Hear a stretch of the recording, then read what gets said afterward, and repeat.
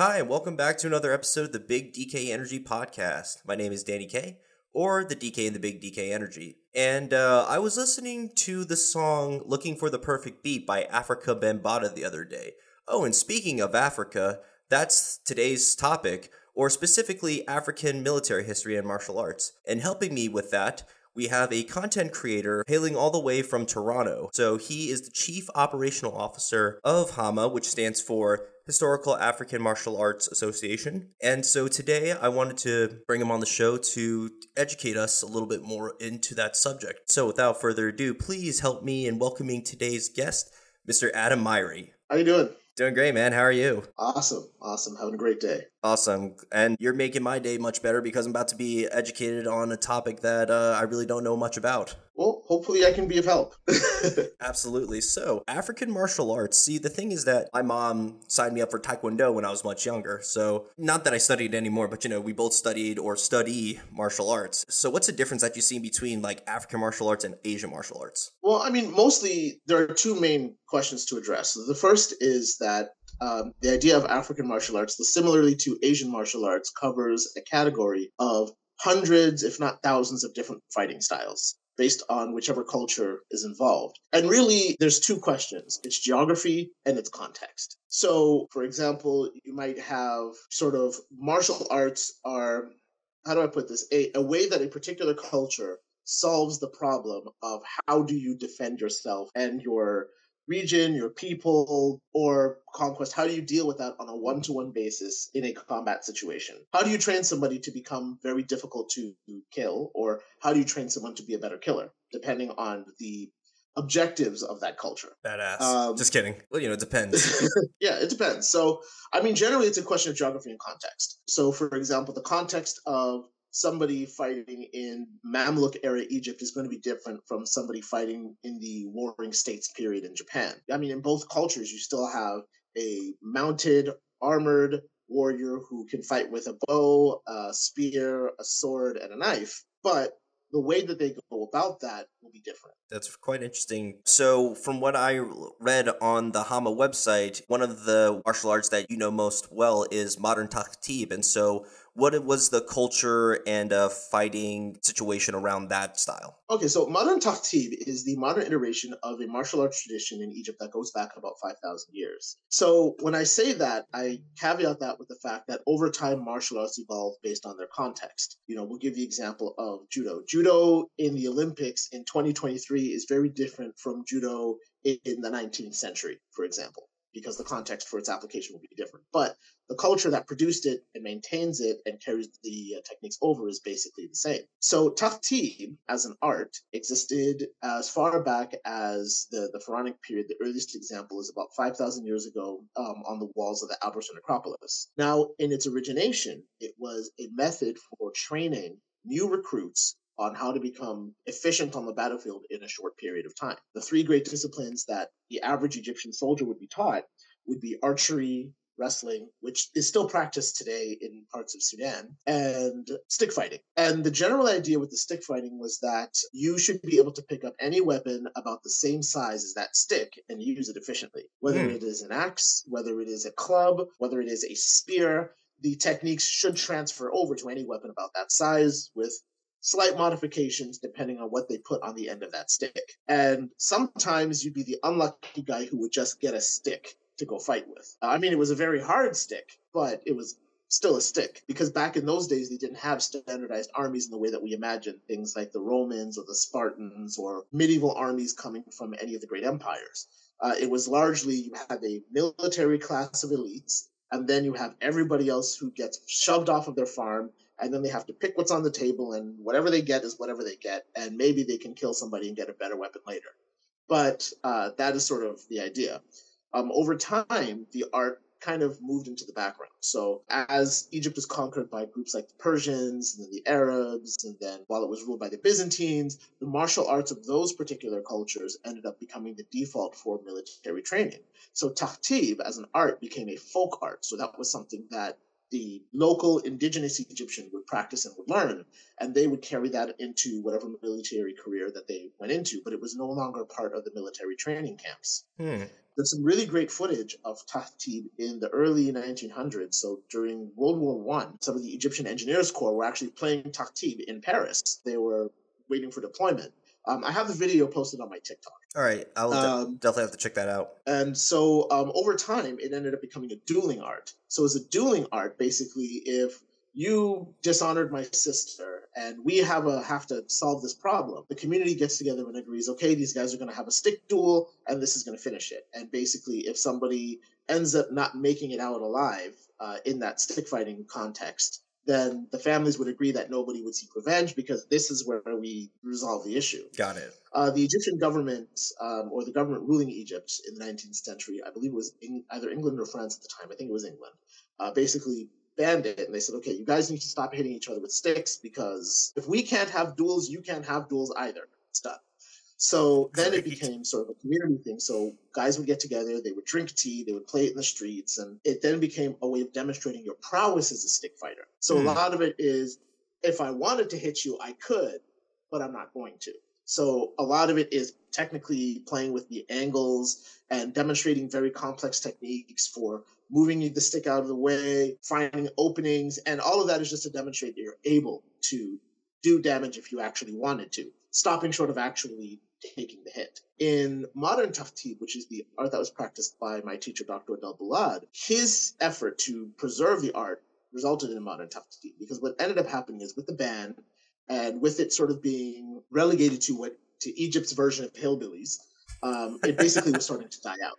So it was really only practiced by rural farmers in southern Egypt who, didn't have the best education or access to the best education, were largely still living in their traditional sort of tribalistic ways, etc. And he traveled to the different villages to speak to the different masters, got them together into a council, and then eventually produced the manual for modern Tahtib. So modern Tahtib is essentially the modernized, repackaged version of that stick fighting art. Wow, that was a lot of information. That was awesome. And based on what you said about Tahtib, it kind of reminds me of what I heard about how capoeira came to be. It was like a way for people to practice culture without getting caught, if you will. Also, since you said this is a modern repackaging, my question is, how did you get involved in this? So how I ended up getting involved in it is a long story. And it actually goes back to the origination of the Historical African Martial Arts Association. So some years ago, I got into a very terrible car accident. It was awful. I was walking on a cane. My back was all messed up. And we were doing research. This HAMA was starting in its very early stages. And so what we wanted to do as a group was each of the members of the council chose a specialization. And the reason we chose a specialization is because we realized that as far as we were aware, this was the first attempt to seriously approach the academic study of African martial arts in tandem with the practice. And we needed to make sure that each member was sort of a subject matter expert, if not at least very well versed in the traditions of a particular art of a particular region. So we each decided, okay, well, I will take this region of the world, or Africa, I will take this region of Africa, I will take this region of Africa, and then we each sort of have our specializations. So we have some guys who specialize in the Sahel, some guys who specialize in West Africa, some guys who specialize in Southern African martial arts, some people who specialize in the diasporic arts, like different forms of stick fighting or machete fencing. And so I decided I wanted to do Egypt, and I thought Egyptian stick fighting was really interesting. So I approached Dr. Adel Boulad and asked his permission to be his student. And he basically said, all right, you can be my student. Your job is to spread this art in North America if I teach you. So that started about 6-7 years ago, and I've basically been trying to continue that. Did you go to Egypt for that, or? Unfortunately, no. Tickets to Egypt are stupidly expensive, but it is on my bucket list. Nice. But I did do distance learning. So I got his manual. I studied the videos. He has just a wealth of information on how to do the different forms, also known as tashlika, the rules for tournaments, great videos for tournaments, great videos to get combinations for use in combat. And I basically just practiced and practiced and practiced and practiced. I will not say that I'm an expert. I'm definitely not a master, but there is an understanding that I've developed of the art over the years of practicing it. And I do occasionally get to teach workshops or classes whenever I can, but it's a continuous process of learning and developing. So when I was looking up Hama, how does one become a master? Do they actually have to go to the place of origination and study there for like a few years under like a tutelage of someone native, or can they just do what you did, but then they do it for like years and years and years? Like, how long have you been doing it? Okay, well, I'll put it this way, right? I don't think I will ever get the title of master, ever. I don't think I'll ever take that title. But if you did want to be a master, it entirely depends on the art that you are practicing. I'll give Elmatreg as an example. So Elmatreg is a single stick, double stick, and two-handed stick fighting art that originates in Orania, Algeria. Well, the modern version at least. And this particular art does not have, so basically the only instructors for Elmatreg that are recognized in North America are people who come from Hama.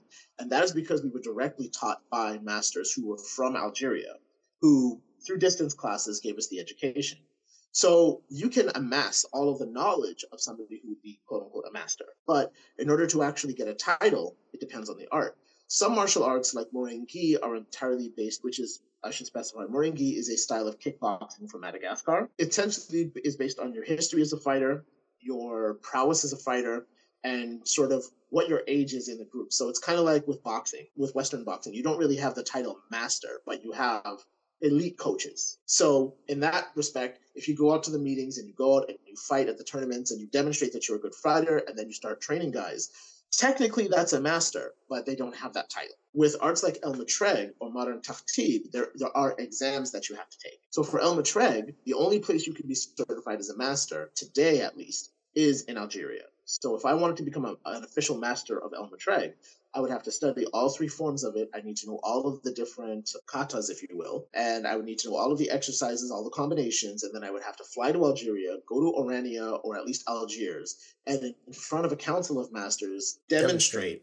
One, that I know these things. Two, that I know the history and the teachers and the sort of who is who, like know the names of the leaders, and then demonstrate to them that I can fight, not just with the single stick or two sticks or one large stick, but also against one or more opponents. So I'd have to be able to demonstrate that, but you can only do that in Algeria. For modern Taftib, there are different places you can go. You can go to Egypt or you can go to Paris to get certified, because that's where my teacher is currently based. And he runs the largest modern Taftib school out of Paris. Oh, wow. And so for modern Taftib, you can only get certified if Dr. Abel Boulad himself or one of his qualified students has you pass the exam, or you can go to Egypt and do that with some of the teachers that are there.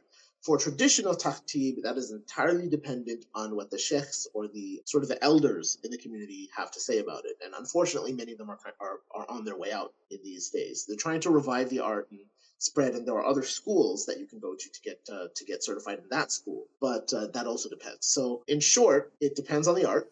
Some don't have masters at all, but you need to demonstrate your prowess as a fighter and have a history. Or others are a bit more technical, and so for that, you need to actually be connected with the masters themselves and go through the exam process to get certified. Okay. So, one thing that I truly admire, though, about you and everyone in Hama is your passion to study this art that's not very mainstream in the Western Hemisphere. Thank you. Of course. So, I know you're the chief operations officer. Were you also one of the founders of Hama? Yeah. Awesome. So, piggybacking off of that, how did Hama officially start? Like, I know you spoke a little bit about it before, but did you find out about another creator of some sort who also dabbles in other African martial arts? Well, for that, we can thank this wonderful thing known as the internet. So, some years ago, so I'll talk about the story from my perspective, because I am by no means the first person to do historical African martial arts. That honor goes to the people who practice it now, and as far as Ham is concerned, that goes to Devon Stith, the association's president. So some years ago, I was working on a book, and the book is sort of like a Game of Thrones-y idea, but it's based in Africa, or not in Africa, but based on African cultures, I should say. Nice. And so part of making that authentic is I needed to do the research on the weapons, the tactics, the cultures, and all of that. And so online, I ended up stumbling onto this guy named Devon Stith. So I was like, who is this guy? Using all these African weapons, he's looking really good. He has, his research is solid. Everything he said, I was able to go and research it, and I was able to find sources that would back up the things that he would say. So I knew that he wasn't just some guy who was doing, Filipino martial arts in a dashiki and telling everybody it's African, which was another problem. That I'll get into that later. So essentially, we end up becoming friends on Facebook, and he launches this group on Facebook called HAMA, so just single A, so HAMA, for historical African martial arts. And this was a piggyback on the idea of historical European martial arts, which is a movement that had started about 20 years prior to HAMA. And that movement was to review the medieval texts of Europe and then try to revive the martial arts from those traditions. So things like rapier fencing, longsword, montante, Norse wrestling, all of that stuff, and basically creating a martial arts community around that. And we wanted to do the same thing for Africa. Because one of the problems that we realized is that there were a lot of people who were claiming to do African martial arts and either making stuff up or taking the martial arts of other cultures and then claiming that Africans were the ones who created it.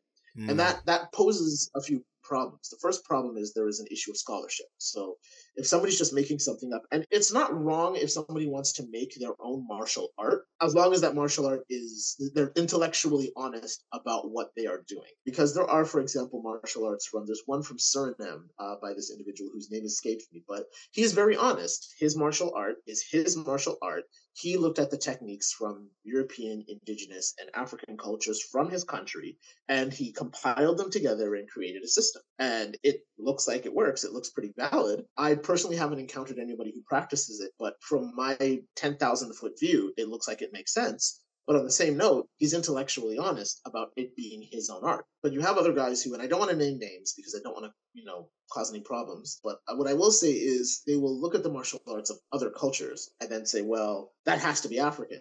But how? What's the research? What's the background for it? And there was nobody to fact check any of that. And that's what happens when you have a lot of people who are fairly ignorant about a topic and just kind of spitballing, saying whatever they can say, right? So what we decided to do is create this hub. So the goal of the hub was to be a center where practitioners, enthusiasts, researchers, and experts can all come together and create this environment where we can share information from our various traditions. We can share essays and papers and books and sources, videotape our content, help people train so that you can go in there and actually get all of this information. And in that respect, we've been able to create this positive, healthy environment that allows people to express themselves and learn in as non-toxic an environment as we can possibly create. And so we decided beyond that we didn't want to just be a face. We wanted to do more. So that's when we started hosting events. We started doing conferences, holding tournaments, running classes like and the workshops, gathering, and all of those things together. And so I contacted. Pardon? I said like the gathering? Yes, exactly, like the gathering. Yeah, so basically Damon had some friends and I had some friends and we all got together and we started this organization and made it official and gave everybody positions and jobs, and here we are now 6 years later. I think your mission is a beautiful thing, especially since, as we were talking before, I think it's great that there is another entity that is willing to show more of history, more than what we were given, if that makes sense. Thank you. Thank you so much. Of course. So one thing that I also saw looking at the website is there's this thing called the Mamluk Project. One, could you expound on that? And two, kind of piggybacking off of that, what were some of your favorite cultures to research? Okay, so we'll start with what is the Mamluk Project. So the Mamluk Project is a project that was started by Hema in about 2018. And this was to have a complete military martial arts manual translated from the medieval period to English to make it accessible to a Western audience. There are a couple of other ones. There's the Sword of the Valiant that is from medieval Andalusia, but this will be the first one that is from African soil. The book that we're translating is called Kitab al-Maskhun Jami al-Funun, which in English basically means the compendium that encompasses all arts. And the person who wrote it is by a guy by this name of Bin Khazam. And it's basically a military manual for people who are training Mamluks, who were Egypt's knights. So they would be the equivalent of a medieval knight or a samurai, but Africa, because they would be trained in all of the same disciplines and they would be using similar weapons and they would occupy a similar place in the social structure. So the project was basically to get it translated. So we started a GoFundMe and we raised money from the community to help us pay for a translator and resources to help get it going. So the Mamluk Project essentially is our effort to get this thing translated. And when we started it, we had no idea how large this translation project was going to be, because getting somebody who can translate 15th century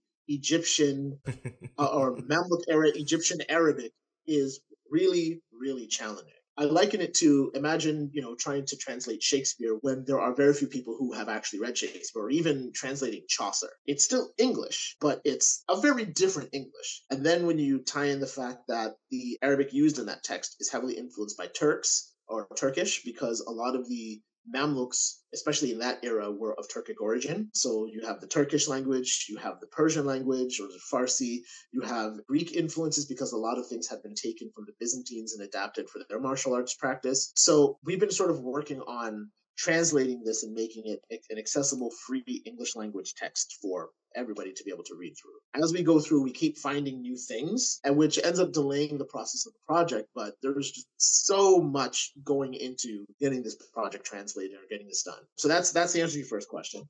Awesome. Your second question, if I remember correctly, was what were some of my favorite cultures to study? Yes. That is a big question. Honestly, I like it all, man.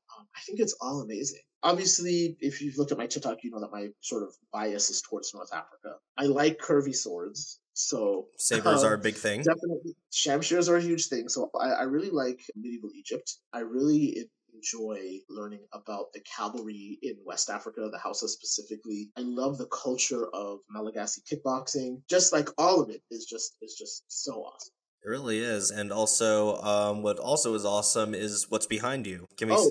Yeah, my weapon wall. Oh, dude, I love it. So, shamshir is a type of saber, you said? Yeah, hold on for a second. I'll grab one. Oh, sick. There we go. Whoa. So, here we have shamshir. So this one actually has an interesting design behind it. This one was made by the Exotic Sword Emporium out of Ottawa, and it's actually based on a shamshir that was carried by Napoleon. Interesting. So here's the story behind how Napoleon got a shamshir. So in the 1700s, the 1790s, Napoleon fought the Egyptian campaign. It was a kind of a war over Britain, and this was considered to be the end of the Mamluk era in Egypt. Interestingly enough, you're familiar with the Three Musketeers, right? Of course. Okay, the grandfather of the author of the Three Musketeers was actually in that battle with Napoleon. Really? Thomas Alexandre Dumas was that's right. commander. He was actually one of his best generals. Exactly.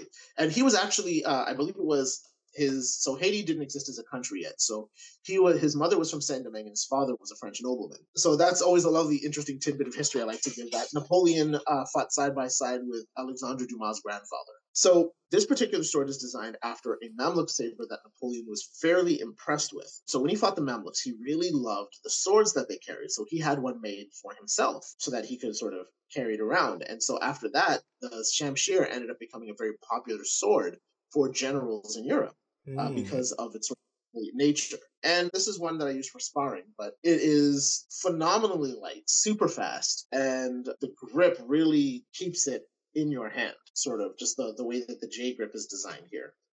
It doesn't offer a lot of knuckle protection, but that's where the techniques of using the sword are important. So you wouldn't do things like leaving your hand out in the same way that you have with some styles of military saber. Okay. Interesting. So besides the shamshir, what other stuff on the wall do you... I know you love all of it, but, I'm sure that you have a couple of favorites besides the shamshir. Okay, so this is probably my favorite, but my second favorite, I'll show you two. Okay, so we'll go with this. So this is my khanjar. So a khanjar is a dagger that is generally designed for armored fighting. It's usually sharp on one side, and it's curved in nature, and a lot of that sort of helps with the mechanics of how you move your arm. The other part is it actually gets paired with a shield. I can't easily access my shields right now. Okay, yeah, that's fine. Shields generally tended to be a bit small, so you could hold, so they'd be kind of like a buckler. So you could hold the shield in your hand, and because the shield itself would have straps instead of a solid piece down the middle, you could just put the knife on top of the straps and hold it this way. Now you have a knife sticking out from the bottom of your shield. And sort of the way this would work, or the way it was carried, usually was on the front. So you could reach down and grab it, and it's already in position. Oh, okay, got it. Or even if somebody sort of pushes their arm against you, if you can get the blade out, now you can just turn it and use your body weight. So you can also pair it with the shield in the other hand. So say I have a shield in this hand, and now I have the dagger. If I lose my sword or my bow or whatever else, I can use this for close-in fighting. Nice. And the top here is designed in a way that allows you to put your thumb in here so you can put a bit more pressure on how that's on that when you're applying it. Is that a bear or a lion? Khanjar, this is a wolf. That's a sick what would you call that part of the blade? Oh, this would be the pommel. Pommel, that's what it is. Yeah, but that's a sick ass pommel. Thank you.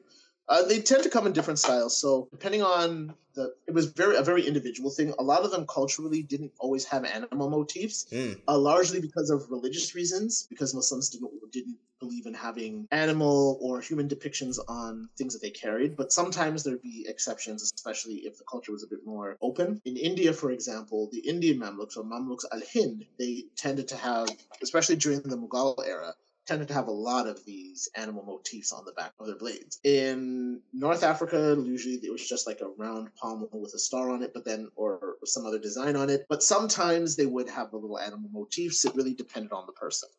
Okay, got it. So this is a nimcha. So nimchas go back to around the 15th century. It's funny, I actually just wrote a paper on this a couple months ago, so a lot of this stuff is fresh in my head, so I'll try not to info dump on you. But please do, though. So this is my training nimcha made by Street Forge Armory. Shout out to Damon. And this is a sword that is largely associated with the peoples of North Africa, heavily influenced by the swords carried by the Italians, the Portuguese, and then the traditional styles of the Ottoman era and North Africa. It's like the entire Mediterranean came together to make one sword. This is based on a design from the 1600s. That's in the Met Museum, obviously with a few changes on it, because, for example, this part here is solid connected to the blade, but traditionally it's a separate piece that gets added in on top of the blade by itself. This is heavily associated with pirates, actually. In the 18th and 19th century, you would often see these paired with a pistol, the same way you would see a cutlass paired with a pistol by like pirates in the Caribbean or what have you, or sort of the typical military officer. You'll see they'll have the saber in one hand and the pistol in the other. And the short design of these, they're a little bit shorter than a lot of other sabers, and that is largely because oftentimes these would be used on ships. So similar to the idea of a cutlass, if you're fighting in a cramped space, you don't want a big long sword or something that's thrust-centric, because you don't want to get it caught on the riggings or the decks above you or what have you. Yeah, it's deadly, but you need room to move. You need room to move it. And the beautiful part about curved swords, which is something that I love, is that you can still use them at very close range. And these knuckle bows are nasty. They can really pack a punch when I hit somebody in the face. But even this here, you can use these for, while this isn't the stated purpose of them, in fencing I have used these to trap other blades. That's smart. So another blade would, say, for example, come in here, they would cut down, and then I would catch it and then push it out of the way. And you could, sort of put a little pressure on the hand using the grip here and sort of loosen their grip on their weapon while positioning yours for an attack. It's a really versatile multi-tool of murder. If you will. That's a funny way of putting it. Multitude of murder. But yeah, so in short, though, the origins of the sword is from Morocco. And so you'll see a lot of art depicting these guys, especially different members of the noble classes who get their portraits done will often have a nimcha on their hip. Awesome. So actually, one thing that I realized about curved swords is that they're usually used by cavalrymen. So another thing that I totally forgot to mention is the fact that you but you study North African knighthood, if that makes sense? Or is that, I forgot how you described it to me. Yes, so it's called Furusiya. So Furusiya is the general term for the martial arts practiced by a feris, which in Arabic means a knight. So it's like the knightly arts of North Africa. So that would be what we would call it, Furusiya. It'd be the same thing like if somebody was studying the knightly arts of say, medieval France or the samurai arts of Japan. That encompasses a lot of different weapons and empty-handed techniques that compile together to create the fighting discipline of a person who would be in that particular class. Got it. Did you have to learn how to ride a horse at all? Because when I think cavalry, I think horse. Yeah, I do not have access to a horse. So everything I've had to do, I've had to adapt it to being on foot. So for example, some of the stuff that we study in the Mamluk Treatise, I've had to try to adapt some of the lance work from spear and shield on horseback to spear and shield on foot, which so far has been pretty successful. But I mean, you also have things like in Europe, you have things like foot knights. Right? So generally just sort of learning those things. So even though I'm not doing the horse stuff, I'm trying to learn all of the other things that are associated with it. So, until maybe one day I can actually get a horse. And then, or maybe even a donkey. If I can get a donkey, that'd be fine too. I mean, I think they'd be effective in battle because, they would ride you in and then bite anything. So yeah. Well, I mean, knowing donkeys, they probably just dump you and leave you there. Yeah. So. At least it tried. So actually one question that I've come to mind is Europe has chivalry. I'm sorry, what was it called again? Furusiyah? Furusiya. Is that also like the Arabic version of chivalry, or what kind of code of laws or ethics do they go by? It's essentially the same thing. I mean, in the romantic sense. Interestingly enough, sort of the romantic idea we have of the knight actually comes from the Middle East. There was a man by the name of Antara bin Shaddad who lived in the years, so he was active as a knight in the years that the Prophet Muhammad, if you're Muslim, you call him Prophet Muhammad, was a child. They call him the father of all knights. They've made several movies about his life, but I would love to see one made in English. But essentially, he embodied all of the qualities that you would expect a knight to embody. He was brave. He fought with all the weapons that a knight would fight with. You know, the swords, the spears, the bows. He's often depicted with all of those weapons. And he was the whole protecting the honor of women, defender of the people, that whole idea of chivalry. So for somebody to call himself a knight or a fetis would be to abide by a code of honor similar to that of Antara bin Shaddad. Okay. Is there a certain term for that, or is it just Furusiyah. Furusiya? Okay, awesome. Yeah. Well, Adam, I knew I was going to be excited for today's talk, but now that it actually happened, I'm so glad that it did. So I know you got a big audience on TikTok, but I'm so honored that you at least found some time to reply to my message and we could get this set up. And so even though that we found out about, what you're knowledgeable about, we're now about to go into my favorite part of any big DK Energy episode, which is the bonus question round. So it's 10 questions that I wrote for you that are fun, but are still appropriate enough that you'll still have an audience afterwards. So, are you ready? Let's do it. Excellent. All right, so let me just pull them up real quick. So, question number 1. You're given a pass to time travel to interview and study tutelage under 3 generals in history without affecting the current timeline. Who are they, and what's one thing you want to learn from each one specifically? Ooh, okay. Number 1, Hannibal Barca. Hannibal Barca because he was a master at doing 2 things. 1, he was very good at making the most out of a bad situation in terms of just being able to take a smaller force and defeat a larger force in a time when numbers usually won the day. And 2, his ability to take so many different groups of people who don't even speak the same language and have them work together as a cohesive unit. So that's what I would ask Hannibal Barca for. Another one would be Toussaint Louverture. Toussaint Louverture, the liberator of Haiti. I would want to know sort of how he was able to train sort of a group of people who weren't really given the opportunities for the most part, because there were black soldiers in Haiti, turn them into such an effective fighting force that they could defeat the French, the Spanish, and the British at their own game on the battlefield. So definitely that would be somebody that I would love to study. The last person I would love to interview and learn from would be Shaka Zulu. Shaka Zulu, not just because he's a super famous guy, but because he turned a relatively insignificant small tribe into an empire in less than a decade, and how he was able to take warfare from just being sort of a ceremonial endeavor to this absolute steamroller of conquest. So learning how he was able to basically change people from being pacified pastoralists into just this massive empire. And if I'm correct, his strategy was called like Beast of the Horn. Yeah, it was called the Horns of the Bull. That's what I meant. Yeah, yeah. It doesn't translate well to English, but essentially it's either Horns of the Bull or the Bull's horns with the chested horns. But yeah, it's basically your typical double envelopment technique. Okay, got it. And also, because I'm thinking that area, if you want to do Khalid ibn Walid, or I forgot the full name, if you want to have him as a 4th, I will allow it because that guy's badass. Yeah. Khalid ibn Walid, yes, please. Put him on my list. Okay, in that case, yes, he is allowed. I will grant it. Question number 2. Dream vacation and itinerary. There's so many places I want to go. Can I do 2 places? Yes. Okay, so the first place for me would probably be a combination of Morocco and southern Spain, like in the same week. Mm-hmm. And generally, it would be me geeking out at all of the absolutely amazing Andalusian era, not archaeology, what is it? Architecture. That's the word I can English, I swear. Like the word passed through my head in like 3 languages before I got to the English one. Yes, architecture. So, getting to see some of the castles and the mosques and the churches and some of those shipyards. Also going to some of the markets where I could eat things like tangia, which has been on my list forever to try. It's like a style of slow roasted lamb cooked in a clay pot for 6 hours. It's supposed to be one of the most delicious things to eat lamb, and I'm a huge fan of lamb, so I want that in my stomach. So that'd be the first. So I would see places like the Alhambra, Granada. I would visit wherever I could tour in the palaces that are in Morocco. I'd see all the places. In terms of, but of course, I'd have to have a picnic in the desert because why not, right? Ooh, that would be nice. It'd be so awesome. And of course, I'd want to see a fantasia. And a fantasy, it's an Amazigh sort of practice where these guys ride in a perfect line in their horses and fire a blunderbuss all at the same time. It's like a military exercise. Horses and guns, and did I mention horses and guns? Because that's the thing.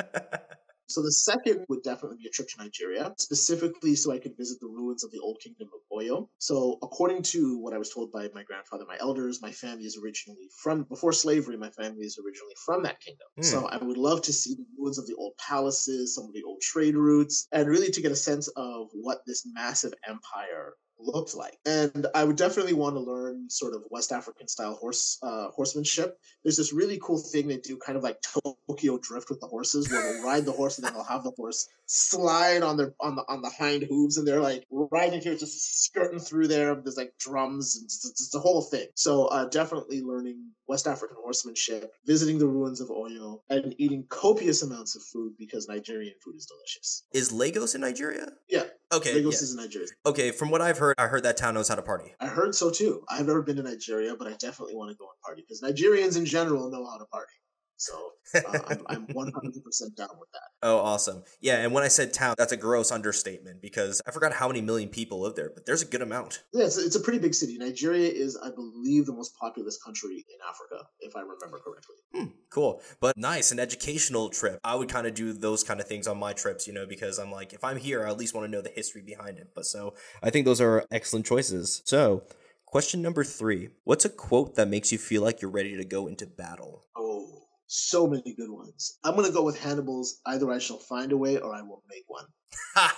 Love it. Short, sweet, but gets it done. Question number 4. You're a leader of a military in history. Which faction are you leading, and tell me your ideal army setup? Okay, so if I was leading an army, I would probably go with Mamluk Egypt around the time of the Battle of Angelud or around the time of the Crusades. And my fellow Orthodox Christians, don't call me a traitor, but the Egyptians had such a cool army. So who I would have is definitely a core contingent of elite Mamluk horsemen. I would have a contingent of Makurian or other Sudanese archers because their literal nickname was the Ice Miters for a reason. Cold. A side note, during one of the battles of Dongola, one of the things that is marked about that battle is a lot of the soldiers from the Arab army ended up going back with an arrow in each eye. They were that good. And that goes all the way back to antiquity. There was a story about King Cambyses II, one of the Persian kings who wanted to invade Makuria, which was part of that whole Cushitic area. And it's like a whole thing about him saying, well, if you can't string this bow, you can't invade my country. And they tried to do that, and that didn't work out. Or the last story I'll add to that is when Queen Amanirenas sent a quiver of golden arrows to Caesar Augustus just before their war started. And she basically said, you can keep these arrows as a token of friendship, but if you don't want to keep these arrows as a token of friendship, you can keep them anyway because you're going to need them. So nice. Definitely, I'm going to want Sudanese archers. I would definitely have a contingent of native Egyptian infantry, probably trained in some of the Mamluk arts, definitely some Amazigh cavalry as well, some light lancers, some light cavalry. So heavy cavalry would be Mamluks. My foot archers would definitely be Sudanese. My light cavalry would be Amazigh because they were so good with the spears and the thing on horseback. And then the rest of my infantry would be sort of native Egyptian infantry who would have been trained in Mamluk combat. Well, whoever's going against you, they're toast. Thanks. Of course. Question number 5. What's your ultimate goal for Hama? The ultimate goal for Hama is to mainstream the martial arts of Africa. We want to see martial arts schools. We want to see the martial arts properly represented in film because there's a tendency in Hollywood, at least, to not really consult people who are subject matter experts on African martial arts. For example, movies like The Woman King. No slight to the film because it's an amazing film and the choreographer and the trainers for the film are phenomenal, but they practiced European martial arts and they practiced Filipino martial arts as the training for that. Black Panther, they had somebody who did Filipino martial arts and capoeira to do the training, but the weapons themselves were not used in a way that you would would sort of see it. The best example I can give is in the Four Feathers when one of the African swords was being held backwards. Somebody should have said something, right? But if somebody's not educated on, and the sword that they were using backwards also wasn't even from the region. So that was another problem. So to create a core of consultants who are able to sort of help Hollywood make more accurate depictions of African warfare and combat, and to basically make the martial arts of Africa part of the world of martial practice, and to preserve the martial arts that would be dying if not, I'm not going to say we as in we are the ones who are saving it, but that would be dying if it weren't for the additional spotlight put on the hard work being done by the masters trying to preserve these arts. Oh, yeah. I mean, that's the thing. If you guys don't do anything to preserve it, it's going to be gone forever, which is a very sad thought if you really think about it. Yeah. It's frightening, actually, considering how much culture and history is tied up in those practices. Well, it's a beautiful thing that you're doing because you're taking on something that not many people would even think about. However, it's going back to the saying, you don't know what you got till it's gone. So thank you for keeping it around. Thank you. Of course. Question number 6. What's a martial art that you don't know yet, but you definitely want to try in the future? That's a good one. I would definitely want to do Krav Maga.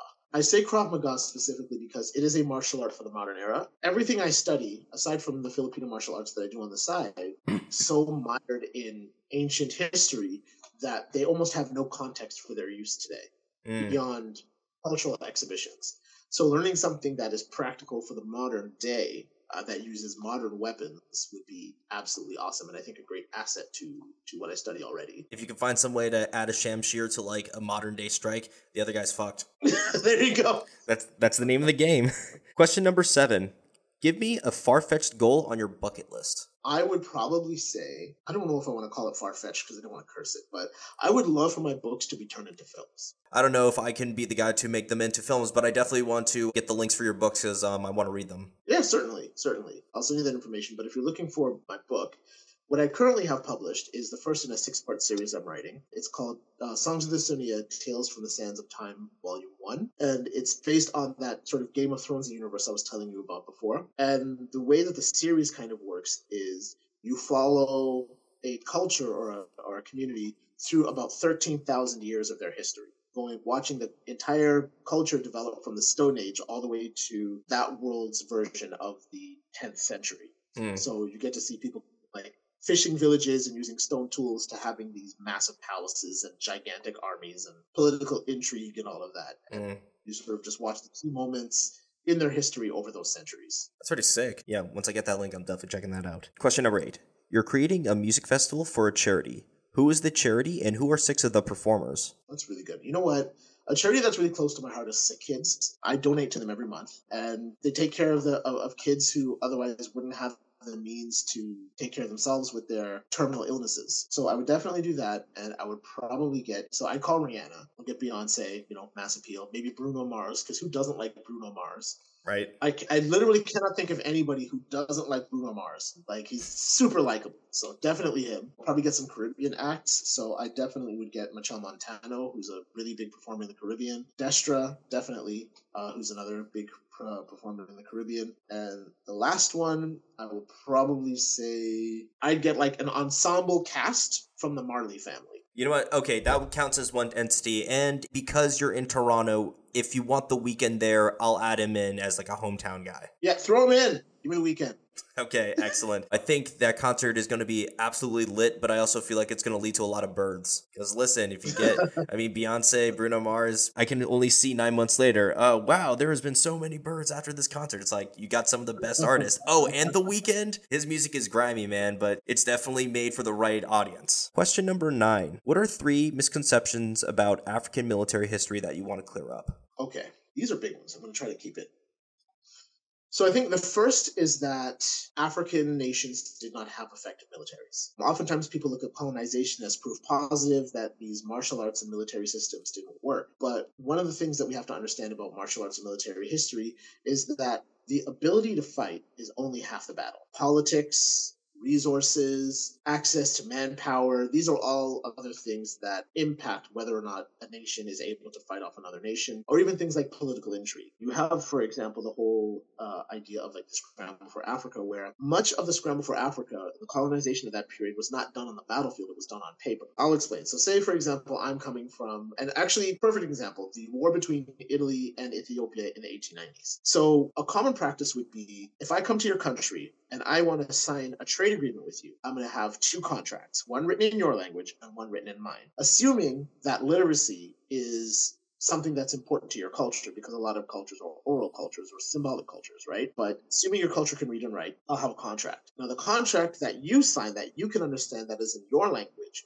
will clearly set out the terms as we've discussed them. On my contract, in my language, it's going to be slightly changed so that you become a protectorate of my country. So then what ends up happening is I can steamroll my soldiers in and I can say, well, look at the contract. This is what the contract says. It says I can do this, that, and the other thing. And it's done in such a slow and methodical way that before you realize it, the nation's essentially been taken over, and a lot of the people have either been won over, or the risk of a military conflict between the two nations is just too high. So understanding that the colonization of Africa was not a result of a failure of Africa's military, but more a question of a collection of factors that ended up leading to the countries ending up as part of colonies. And the ones who were quick to realize it were able to do something about it and at least either stave it off or defeat it entirely, while a lot of other countries who frankly did not have the manpower to fight the British Empire in 1890 simply just couldn't. Another would be that African martial arts don't exist. African martial arts do exist. There are traditions, there are practices, there are techniques, there are documents, there is a documented history. Martial arts from Africa and its diaspora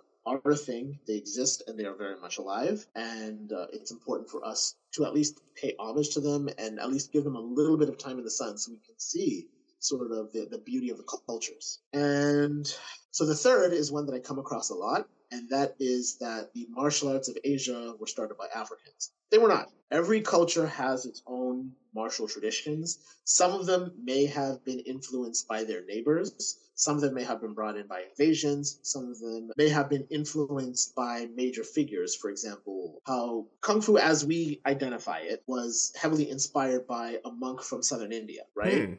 But that doesn't mean that Kung Fu is any less Chinese, because it's from China. It has the language is, the various languages that come from China. The cultural context is Chinese. Like, it's Chinese. It's just that in the very early days of what we would consider Kung Fu, a Buddhist monk from southern India trained his students in what he had learned in his practices as a monk in southern India. If you get a chance to look up Bodhidharma, his life is super interesting. But in any case, so there's that. So African martial arts are from Africa, Asian martial arts are from Asia, European martial arts are from Europe. There was some exchange as a result of trade and conquest and warfare, but martial arts from Asia are Asian martial arts. Damn. So I'm glad that you're able to explain all that to us, because, I mean, of course, we have heard about, like, the grand overall themes, but I've never heard about the intricacies of it. So thank you for dropping that knowledge. And Adam, this has been such a great last part to end off the show, but we're actually already at the last question, unfortunately. And it's a question that I ask everybody,